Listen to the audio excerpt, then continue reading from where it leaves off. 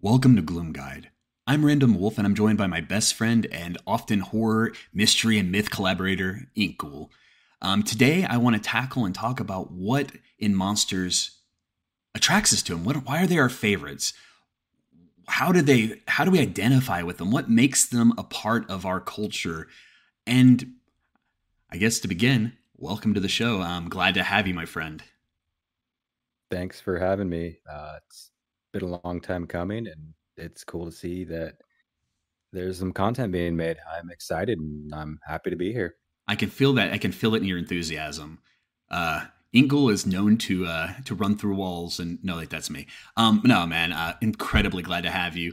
It's as I said in my first episode, and so many times over the years, and driving you crazy. I've loved the idea of a community of people who can come together and share what they love about this space, because I feel so many of us are naturally a little bit more introverted about our passionateness, or if anything, cannot find people to share that passion with safely without feeling judged or just completely annoyed by people's lack of investment.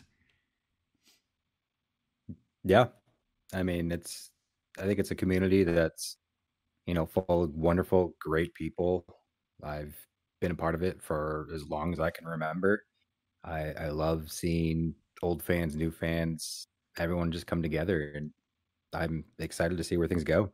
Oh no, and there's a lot of things that I want to dive into over other future episodes and things that we've talked about so many times about the things we love about myths and campfire stories, even the way it feels just driving in a car talking with a friend about the what ifs or the things that we've seen, or going to a movie with you, myself, and my wife watching Evil Dead 10 years ago and having her petrified, even though she loves fiction and monsters and other media, but just those kind of memories of the depths of where horror can they make us laugh the whole time while she's absolutely losing her shit.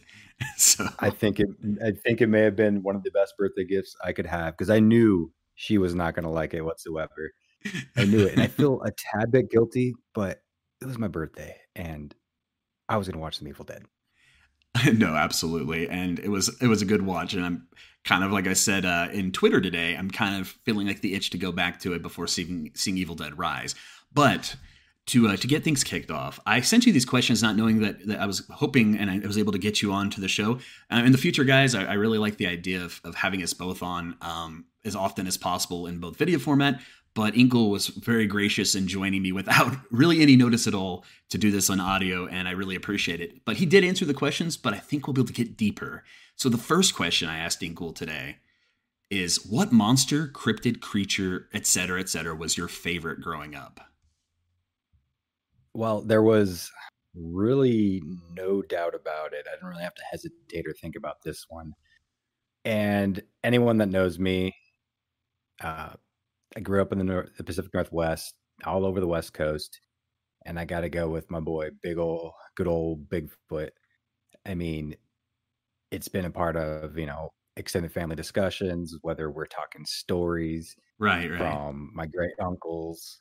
One of my favorite things, I even remember a specific road trip where my brothers are passed out in the back of a vehicle. My dad's driving, my mom's sleeping, and we're both just sitting there listening to the radio with old Coast to Coast, our Art Bell, just having Mm-hmm. callers, give the call in, and they're talking about their various encounters or stories they've heard of this creature. So as a kid, I was just glued, and I've loved it since. It was my gateway drug, I guess. Oh no, and for me, that's always like in our friendship been interesting. One, I wondered if it was my hairy back and shoulders that made us such friends because of your love for a hairy cryptid like Bigfoot. But also, It's possible. yeah, I mean, if anything, it gives you something to hold on to while we do piggyback rides as best friends. But beside the point, realistically, though, for me, it was interesting because most of my gateway to Bigfoot was not actual Bigfoot. It was like movies like Harry and Henderson's when I was a kid, which is kind of Bigfoot adjacent to those who are not aware of that. And definitely a comedy, not horror or mystery or anything like that by any stretch. But A real classic in the annals of Sasquatch media. oh, fantastic! I mean, when I see the gifs and things still now, it brings a smile to my face. But I didn't have a relationship with Bigfoot. I mean, you being kind of spending most of your life exclusively around largely the Pacific Northwest, it it seems like that makes sense for you. For me, most of what was here in local like Central Texas small town folklore wasn't big enough to capture the interest the same way. So for me, a lot of mine was embarrassingly enough to say is my last name is Wolf. So yeah, like werewolves and things and lycanthropy was so interesting to me. So like that was my attachment. It was like, my name is Brandon Wolf. Last name is Wolf. Do you Werewolf. hear that? Do I'm you like, hear that? I'm like, wait, Oh. auga. Wait, that's not how you howl. No, no, no, no, no, no, no. But maybe later. No, it's funny. I mean, as much as I love to think of myself as a creative guy, as a kid, I mean, sometimes the simplest explanations, name association things, feeling like, am I a werewolf? I come from a hairy people, and and it's one of those things. So for me, that was one of my big buy-ins to it all. And I mean, there were so many other things that are much more into like movies, myths, and like even video game like creatures and stuff that kind of captured my interest. But I guess I got to ask you though, Bigfoot being your childhood one, is Bigfoot the same one as is Bigfoot the same as it was then as it is now, or have you kind of transitioned to other interests more? Well, the big old hairy missing link definitely still holds a place in my heart, but I really wouldn't consider him my favorite anymore. Wait, I'm sorry. Over the I'm sorry to years, interject. Big Old Harry Missing Link, is that like one of the Zelda sequels coming out, or? yeah, actually, it's they did a change to Tears of the Kingdom. It's the big old hairy missing link I mean, to me, this coming sounds out like the same here thing. next month. But Now, tears sorry, will be had. but no, sorry to interrupt. You were saying though, as far as the changing of the pecking order, the Big Old Harry Missing Link, and So, well, so this, my time in the military, I was rarely, you know, sleeping very well. So, oftentimes I spent a lot of time on the internet, and that's actually the first time I had heard of, and I'm sure it's familiar to a lot of people, but the Skinwalker, the mm-hmm. legacy of the Skinwalker, and I was hooked right off the bat. It's just this something about it. There's this air of mystery about them, whether it's like the native populations or the stories that come from, the depths of the internet. There's just this allure of something very dangerous, very mysterious, something that shouldn't be talking about, something forbidden. And I think that just air of mystery hooked me from day one.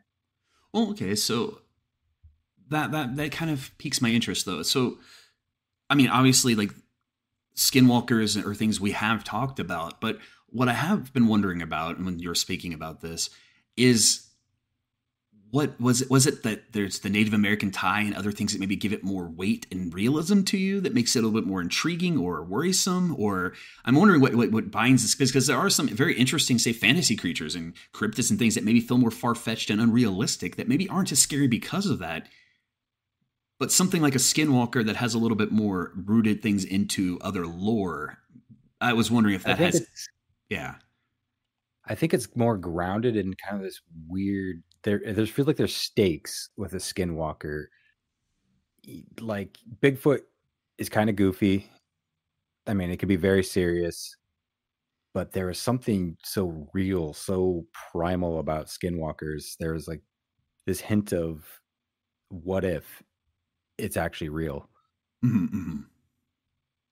Oh no, And and I can't, yeah. I can't say whether it is or not, but it just, oh man, Well, no, and I there's think so much to it. I think presentation is an interesting thing because Bigfoot, even if Bigfoot was, for all we know, Bigfoot, if both existed, could be the more dangerous of the two. But Bigfoot is captured in such a more like meandering through the forest, kind of chill, kind of like he maybe found some mushrooms and was just wandering on a good stroll, getting interrupted by some random like vacationers and hikers. Versus the stories we get from skinwalkers often are horrifying as fuck. And so yes, okay, so I definitely there. So in this, it's this feeling I have is which monster do you identify with most? So you have ones that you've had interest in. Like I'm assuming in a base of our friendship that I'd be very alarmed if you associate and identify with skinwalkers. So I'm just kind of curious. Though when I did ask this question, you had an interesting first tease answer, but So I had to really, really think about this one because I've never really been posed that question. what of these, a creature from mythology or something Mm-hmm. from legend or folklore really struck home with me. And so I I have a soft spot for Japanese yokai. Mm-hmm. Mm-hmm. I've I've always found them interesting. They're oddball, they're scary, they're a little bit of everything. There's a wide range to them. And I did tell, oh, what did I tell you? I You was told me about the basically talking Tanuki. about the Tanuki. And And wait. Before we move on from what, like, transitioning from the Tanuki, would you like to inform our audience on what the Tanuki is? so, for those of you unfamiliar with the Tanuki, kind of a playful spirit, a raccoon humanoid Gregarious as with, fuck. Yeah, yeah. you know, charming, lovely, little playful, little mischievous, With with just some good luck gigantic associated with them, balls. and with huge, massive, hairy nuts, Vastly Malleable, massive. malleable nuts. I'm talking about you got a cape out of your nut skin. You want a little shelter with your nuts. I mean, look, like, it's like, the immaturity I want to have about this aside, I mean, the utility of powerful, massive nuts and very malleable skin and things. I mean, where can you go wrong from as far as that? But that wasn't your official answer, I don't believe. It was not. So I stayed with the yokai, Mm-hmm. uh, and there's one that I identify with quite well because it's a problem I have. You know me. I'm always hungry. I'm always looking You for and me food. both, brother. You and me I'm always both. scrounging. So there's actually a yokai called the kawaii. Mm-hmm. Uh, Not to be kawaii, confused. not to be Not to not be confused with confused with kawaii. kawaii, not kawaii, because it's anything but cute. Just basically a spirit that after death gives into its hunger, essentially terrorizing at night, going to food stalls, getting whatever he can get his hands on because he's so hungry. And as someone who's raided the fridge many times at night, I get it. I really get it. And I feel like if there's anything I identify with, it's this guy here. Nice, nice. Um, yeah, it's interesting to see how different cultures attach to their various monsters myth. In this case, the Japanese yokai, um, because I feel like so many others outside of I feel like almost like Western culture is kind of lazy with this in different ways versus. If you get to bigger mythologies across like things throughout history, especially in Japan, when you're talking about literally a yokai who we're talking about, the concern is eating, haunt food stall. Like this is very, I would say Japan, the Japanese are one of the leaders in niche monsters and cryptids and like things that there's a Like lot of other. Oh, go ahead. it's a legit spectrum of creatures. You have these terrifying giant skeletons. You have these living umbrellas. You have little duck lizard guys that love cucumbers. It's all over the board. It's just such a, I don't want to say untapped, but it's just so fun. Well, and and for me, like again, I didn't really answer if mine had changed or not, or what I identify with, because quite frankly, I'm a consistent line through most of these types of things in life.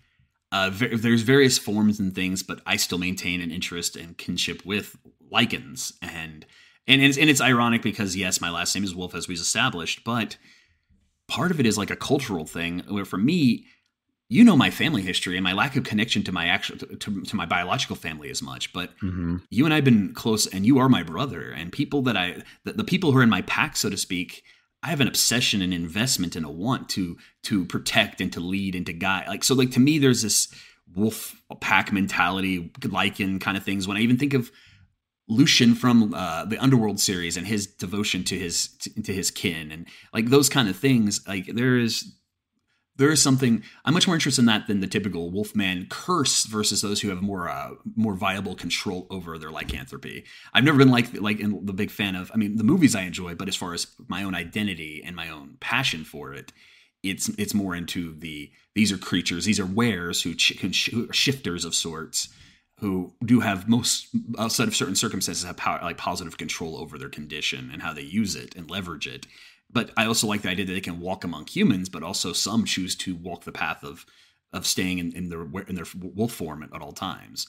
Definitely, Mhm. and I like the bipedal, more bestial looking wolves. I actually enjoyed the underworld one somewhat compared to say Twilight, where it's just like a big ass dire wolf calling itself aware. So Yeah. Yeah, I mean, it's got its own little vibes to it, and I can get with it, but yeah, it's the bipedal, bestial, intimidating creature that I've come to love throughout media over the years. Just can't go wrong with that. So this one was a little more difficult for you to completely pinpoint. And I think it's good that we have you here more orally so you can share. But it's if you were yourself to become a monster from fantasy, horror, myths, various legend. I mean, it doesn't have to be even like true horror. It can be something from Arthurian legend if you wanted. But if you were to actually live the life or be the being from one of those spaces, switch places with however you want to approximate it, what would you pick? Oof. So, yeah, that's horror movies, myth, fantasy. There's so much to choose from, and I had a really tough time narrowing it down, and I kind of feel like I'm cheating with this answer because it's kind of, again, I'm casting a wide net here, but I don't know. I've always been the Fae, like absolutely in love with like the traditional Fae, fairies, that kind of stuff. Well, there's all the cool stuff in I the Feywilds, so yeah. I think it's cool, I mean, if you want to consider like satyrs and stuff, even though Of we course, got that joke, I we was got gonna. I that. was waiting for this, and you took it from me. So go ahead, please. No, continue, Satyr Oh, boy.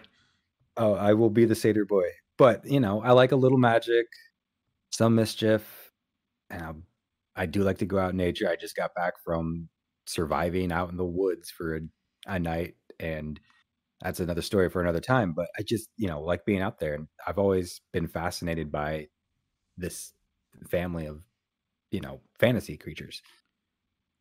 Oh no, I mean, I definitely think of Puck and all the personal pan jokes and satyr jokes that we've had over the years.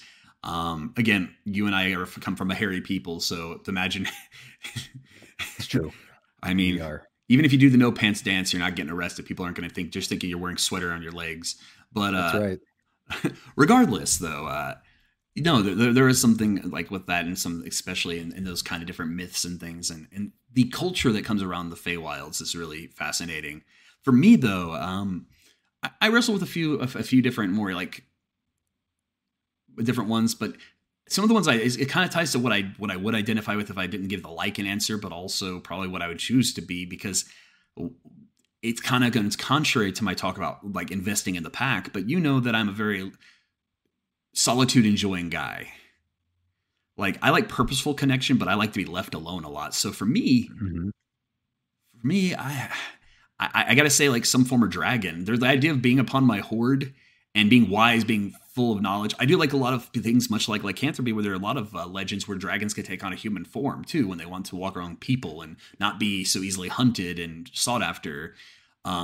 Even going to Raymond Feist books, actually, is Midkemia books. You even have like the Valharu, which are like dragon riding people, but they're dragons actually can take on a human visage, which I thought was always interesting. Like I can get the things that I would probably miss, like because we're talking about switching, not being born as. So like Mhm. the idea of switching place and having some of the inherent things that make me human, but still, I can still enjoy while still being eternally living, being one of knowledge, being older than existence in a lot of ways, from depending on the dragon lore. I did find a lot of them interesting, and not necessarily your fire breathing typical fare. I'm sure that in my mind I'd want something unique because I have to. But I mean, yeah. I mean, you got your hoard of gold, and the gold being the friends you made all along. Your tight little circle of us. absolutely. So, in transitioning to some things that I just kind of picked up from just like some notes from the internet, I thought it was interesting to just ask sometimes these generic questions like that some of the ones that we post today, and what like even like what is your favorite monster or whatever. And oddly enough, when I was looking at Quora in different places, there's a lot of I don't know if you've been on Quora in recent times, but there's like kind of an AI component to it where it tries to answer questions for you. Hmm. Yeah, I Sage. haven't been on in a while, but yeah, that's fascinating. So Sage goes, this is a subjective question as it depends on personal opinions. However, some of the most iconic monsters in fiction include, and I go, Dracula from Bram Stoker's 1897 novel Dracula. OG. Yeah, absolutely. Frankenstein's monster from Mary Shelley's 1818 novel Frankenstein. Love Frankenstein. King The Kong. idea of a just an misunderstood monster. Well, and you Who know, is the real monster? well, and a lot of the creepy pastas and other things I've been narrating and other things I've enjoyed. To me, it's often like I fixate on the humanity that is that are monsters, and how often we look at monsters because they're unknown as monsters. But like in this case, this creature is not a monster. They're basically a toddler or an infant with immense strength and power and confusion.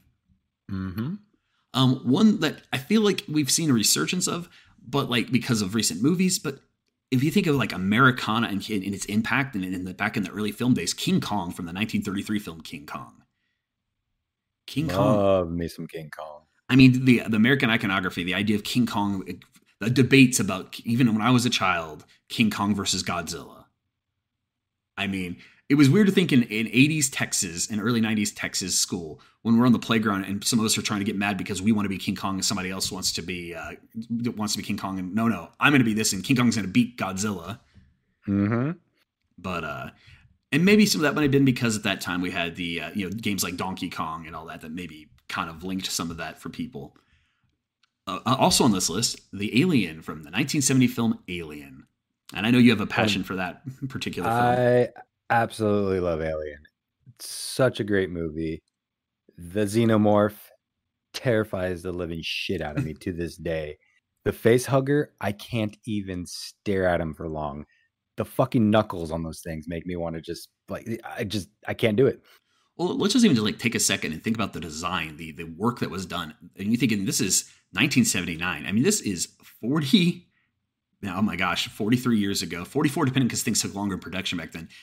The work. I mean, making something like the xenomorph and its like eternal presence as its silhouette, the things, I mean, just the sleekness of its form in certain places, and Just yeah, I mean, they're liking it to the perfect organism. I mean, Giger was a fucking madman, and I love him for it, but also fuck him. Jesus Christ, man, that thing well, is wow. well, no, I mean, because even as a child, seeing trailers for some of the sequels, and you get those points where you see the drooling mouth and the extension from it, and just the in, just the feeling of fear and anticipation for Ridley.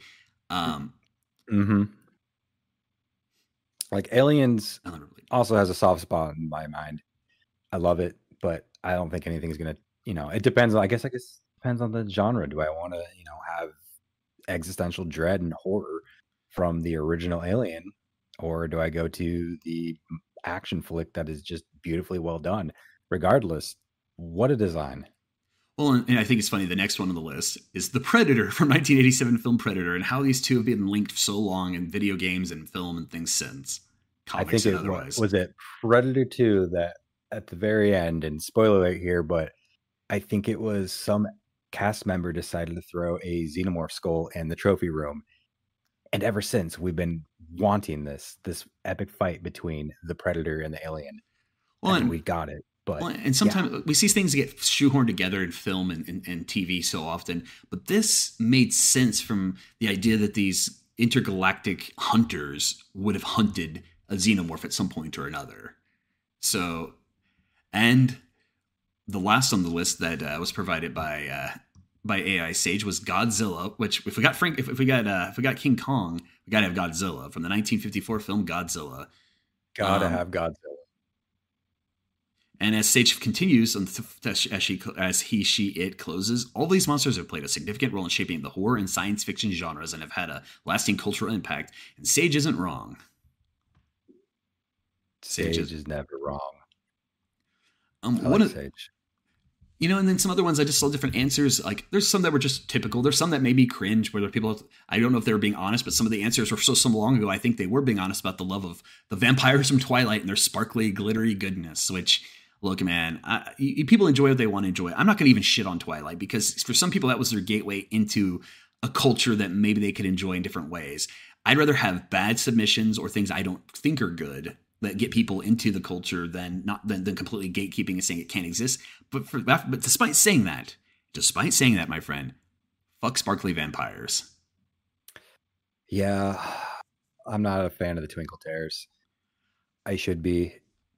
I'm about to marry someone that absolutely loves those movies, but I'm Bram Stoker all the way.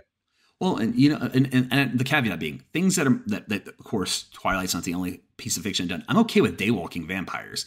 Actually, when I think of their power and all that, I thought that was I think that as time has gone on, the limitation of the night has become a lot less solvent for me. I felt like that would have been like something that over time vampires would have circumvented. There have been shows where it might be a piece of magical. There's something that causes them to be able to exist among humans, and in this era, it's a lot harder for people to get away with that. Though maybe not because and they just call themselves Twitch streamers and that stream only at night or something and sleep all day. I mean, there's a lot of opportunity, I guess, to get away with things now too. Little hidden vampires right before us who Uh, never knew. or they might not suck blood, but they definitely suck down energy drinks. But Jim Newgate actually says, when asked what is his favorite cryptid, great question. And I might butcher the pronunciation, but it's Moro Nago, or the Inyati tiger. The situation regarding alleged surviving saber-toothed cats in Africa exactly parallels that of South America as well. The mountain-dwelling tigers, or Tigres de Montagne, or however, or the Inidae mountain tigers, are famous of Africa's supposed saber-tooths. These cats include the Tigre de Monte of Chad itself, along with the Hadio, the gas. There's a lot of words I'm just going to stop trying to pronounce. But basically, the cave lion of Mali, a striped long-finned cat larger than a lion, and was formerly reported in Senegal's forest. So essentially, for him, it was the idea of this very fascinating, like man-eating giant tiger, essentially bigger than lions. Which, if you think about like how large a lion is, how alarming that would be. But making something that dwarfs that in size, that would be kind of alarming. What I like about that answer too is that it's like it's steeped in it could be a legit thing that could be real. Absolutely.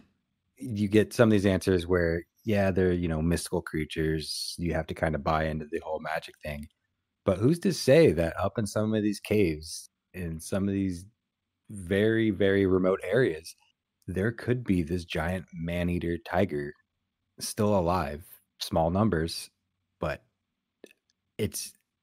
I like that answer a lot. No, and to follow, Eduardo Mazzato says he's going to give a few because there's so many, but he's going to give a couple. No particular order. 1, the Wendigo, probably the scariest. It's a cannibalistic spirit of Native American folklore. It's truly feared by the native peoples, especially during winter. Yeah, the Wendigo is a great one. So. Wendigo is fantastic.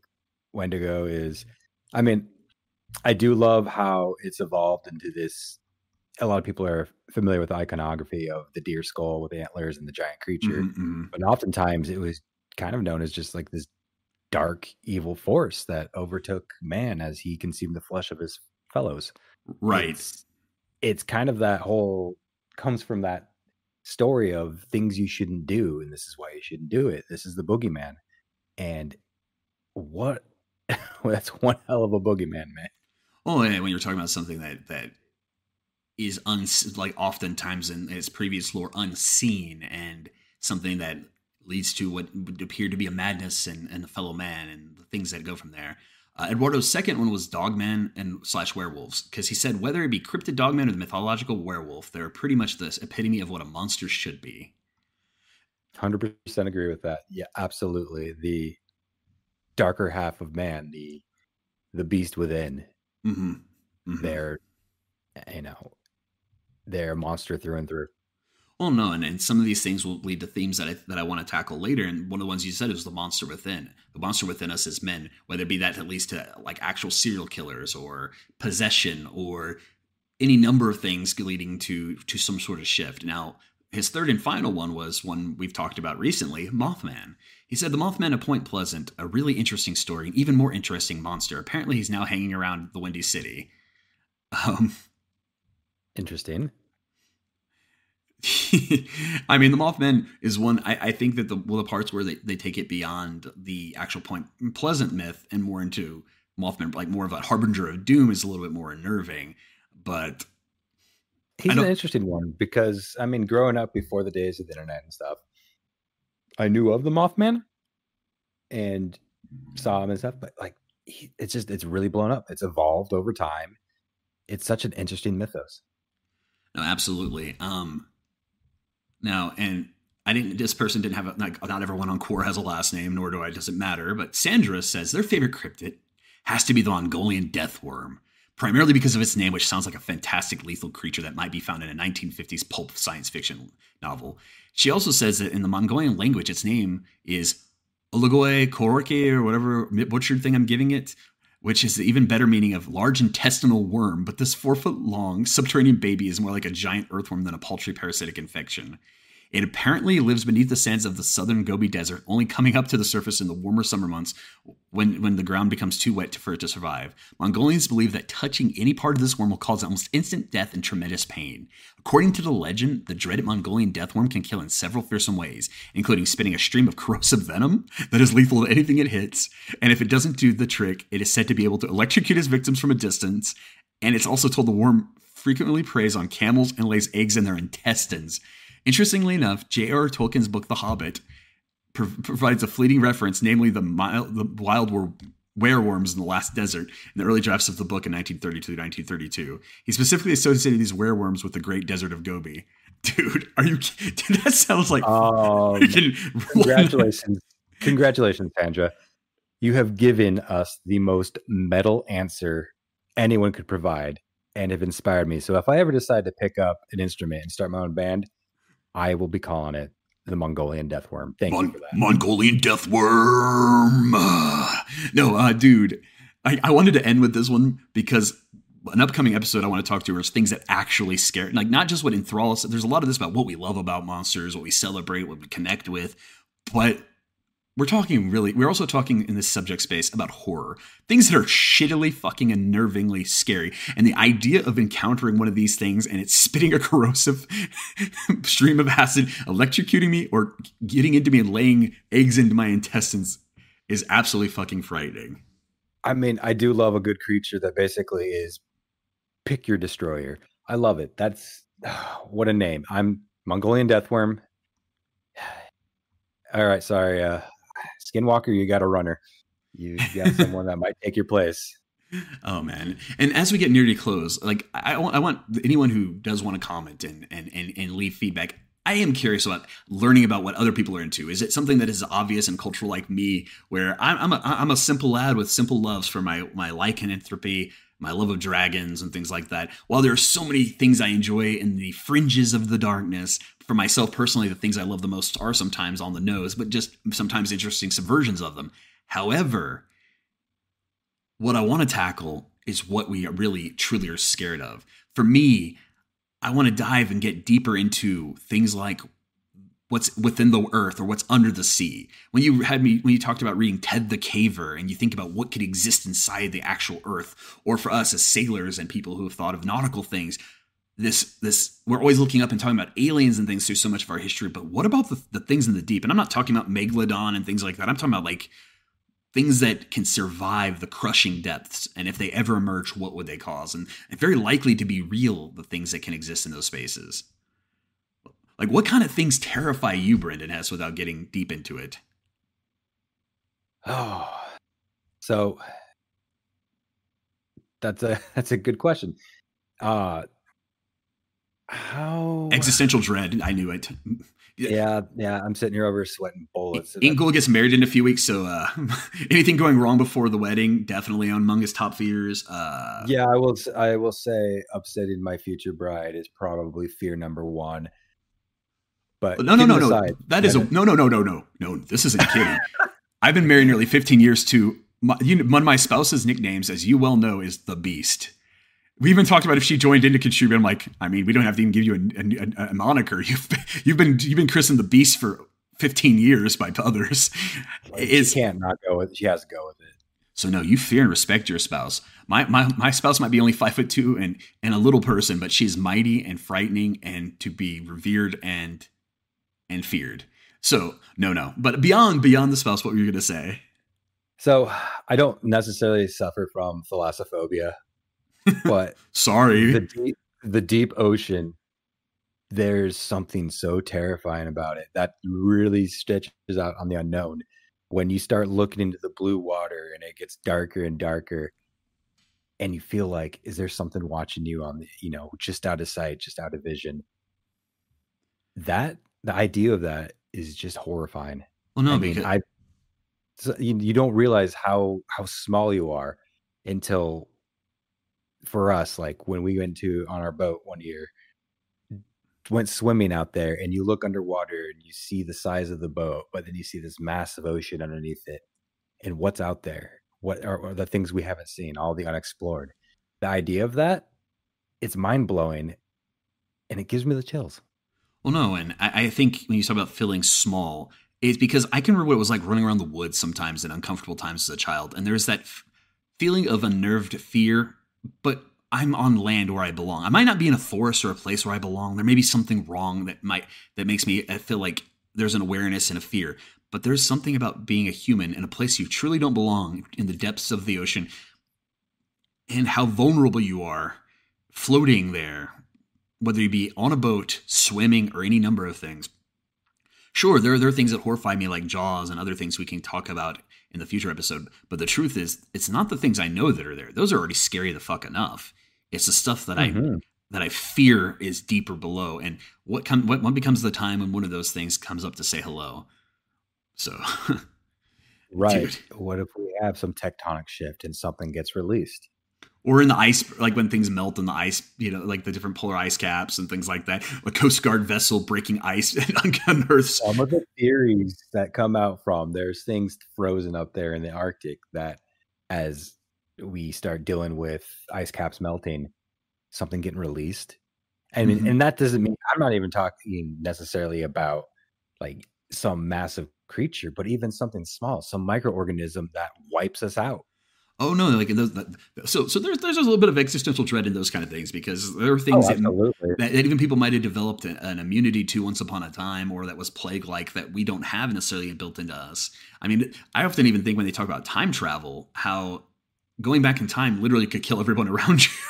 Oh yeah, there's those hundreds of those stories talking about scientists stepping out of the time machine and crushing a butterfly that for some reason further down the line is what created the catalyst of the human race being developed.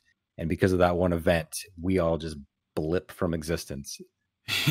It's amazing the ties that the butterfly effect of such things could have. But with that, though, those are things I think left to one of the next episodes when we do dive deeper into those things that absolutely unnerve us.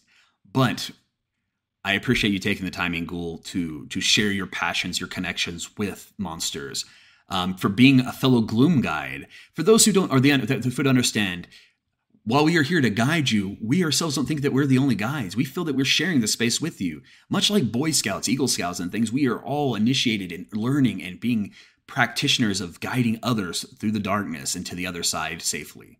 To enjoy, to document, to share in the worth and wealth of what we have here, both whether you think it's fiction or fact. It doesn't matter because we can all enjoy it. We can all come together. And again, Inkle, thank you so much for being here, my friend. Thank you for having me. This is fun. We'll definitely have to do it again because, yeah, if we're going to talk spooky, let's talk spooky. Well, and with that, my friend, it's time to play some games. And to everyone, Oh, yeah. oh yeah, brother. And to everyone else, thanks and take care, and we'll see you on the other side.